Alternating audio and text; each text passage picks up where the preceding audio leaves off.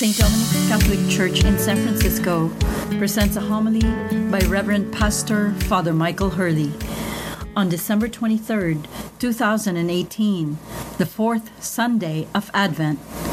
Today's Gospel is taken from the Gospel according to Luke, chapter 1, verses 39 to 45, proclaimed by Deacon Charles McNeil. The Lord be with you. And with your spirit. A reading from the Holy Gospel according to Luke. Glory to you, Lord.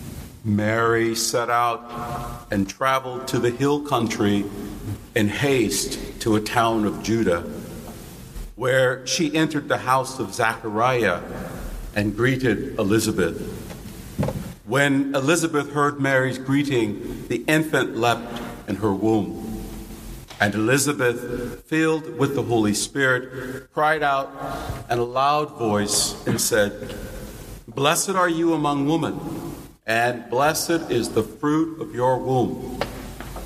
And how does this happen to me, that the mother of my Lord should come to me? For at the moment the sound of your greeting reached my ears, the infant in my womb leapt for joy.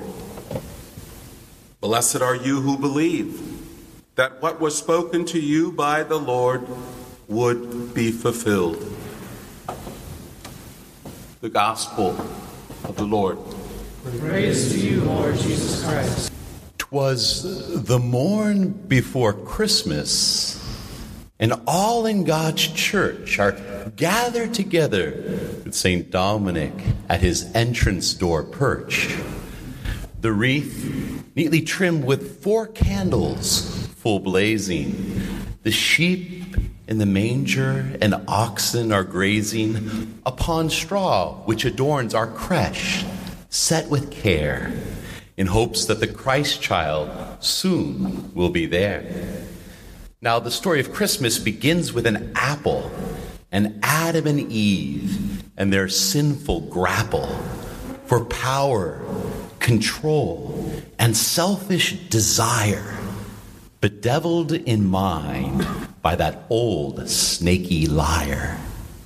Not trusting in God, who would always provide, they grasped for themselves divine laws they defied.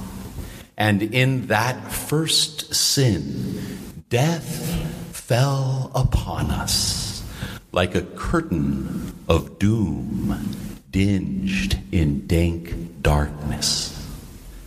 Yet God does not leave us to our own devices, but promised a Savior who could make us righteous.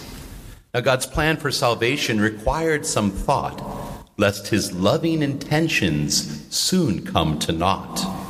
For God could have saved us in various ways, but he chose to redeem us by becoming a babe.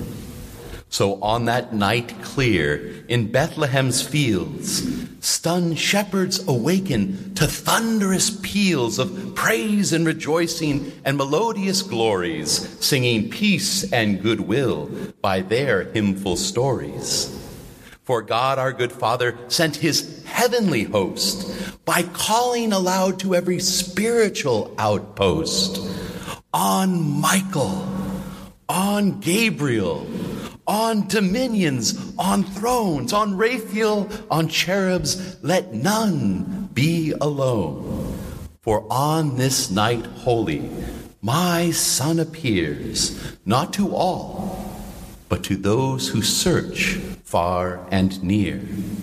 In places surprising and most unexpected, for every lit home and warm inn had rejected Mary and child. There was simply no room. We're busy. We're harried. Back to life. Let's resume. So weak, cold, and fragile, at home in a cave, in poverty stricken, heaven's road he did pave. And with the straw of the manger to teach us the path and to open our minds to a spiritual math.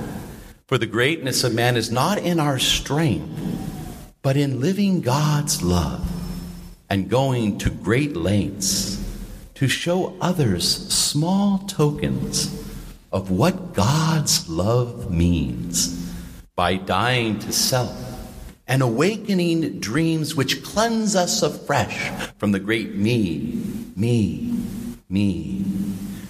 With his grace from sin's shackles, we are set free. So born amongst livestock in swaddling meekness, God became flesh to show power in weakness. Now, Christ's coming to earth was not just long ago. He desires to live in us also, although we too can fall into that dangerous trap of losing tight focus on our spiritual map.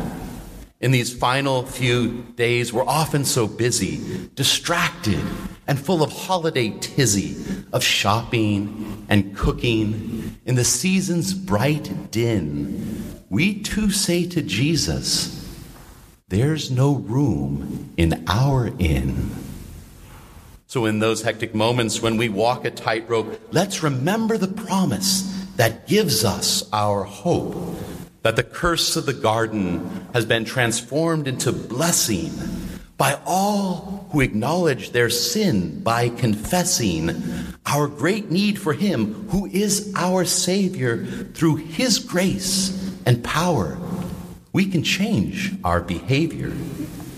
On this morning before Christmas, we make a good start by opening our eyes, by preparing our hearts to receive gifts from him in whom we believe. For to those who expect him, we will receive. So we join with the angels and we say it again: glory, peace, and goodwill, and joyous amen, amen.